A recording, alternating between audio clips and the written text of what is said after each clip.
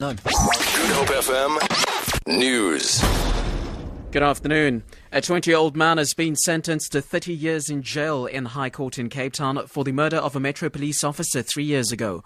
Mpumelelo Xakekeli was gunned down in Khayelitsha while issuing a traffic fine in Landsdowne Road. Sandisida Mkapai has been sentenced 20 years for murder, 8 years for possession of an illegal firearm, and 2 years for possession of illegal ammunition. Western Cape Premier Helen Zille says residents have been denied the right to hear her government's plans for the next financial year. This after a State of the Province address had to be called off today after ANC MP Els rose onto a point of order.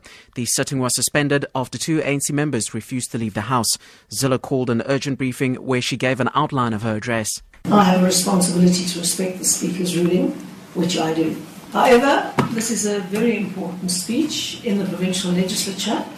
In fact, the most important speech of our Parliament. We have 5 provincial strategic objectives for this particular term. Provincial Strategic Goal 1 is creating opportunities for growth and jobs. Strategic Goal 2, improving education outcomes and opportunities for youth development.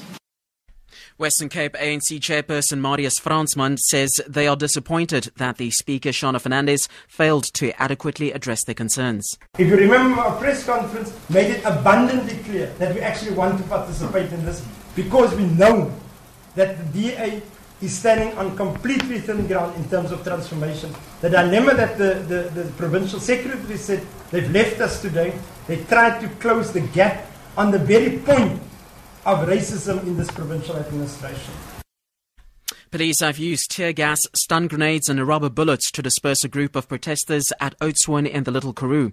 Residents of Rose Valley Informal Settlement blockaded the main road near De Rust with burning tyres and rocks. They allege that outsiders are being prioritised for housing delivery. Police spokesperson Bernadine Stein says they'll continue to monitor the situation. A group of about 200 people gathered on the road between De Rust and Oudtshoorn in the area of Riemvasmark. Stones were thrown, tyres burned, and the road was also blocked with objects. And finally, a paddler in the Duzi Canoe Marathon has tragically died. 57-year-old Hein Jordan, a dentist from Durban, was paddling towards Inanda Dam on the second day of the 3-day race when his boat hit a rock and trapped him under the water for 3 minutes. General manager of the marathon, Brett Austin Smith, says this is the first death in the classic KwaZulu-Natal race for the past 7 years. But we have unfortunately had similar incidents in the past. It is definitely one of the biggest dangers of canoeing, and the potential of foot entrapment, as we call it, is always there when paddling down rivers.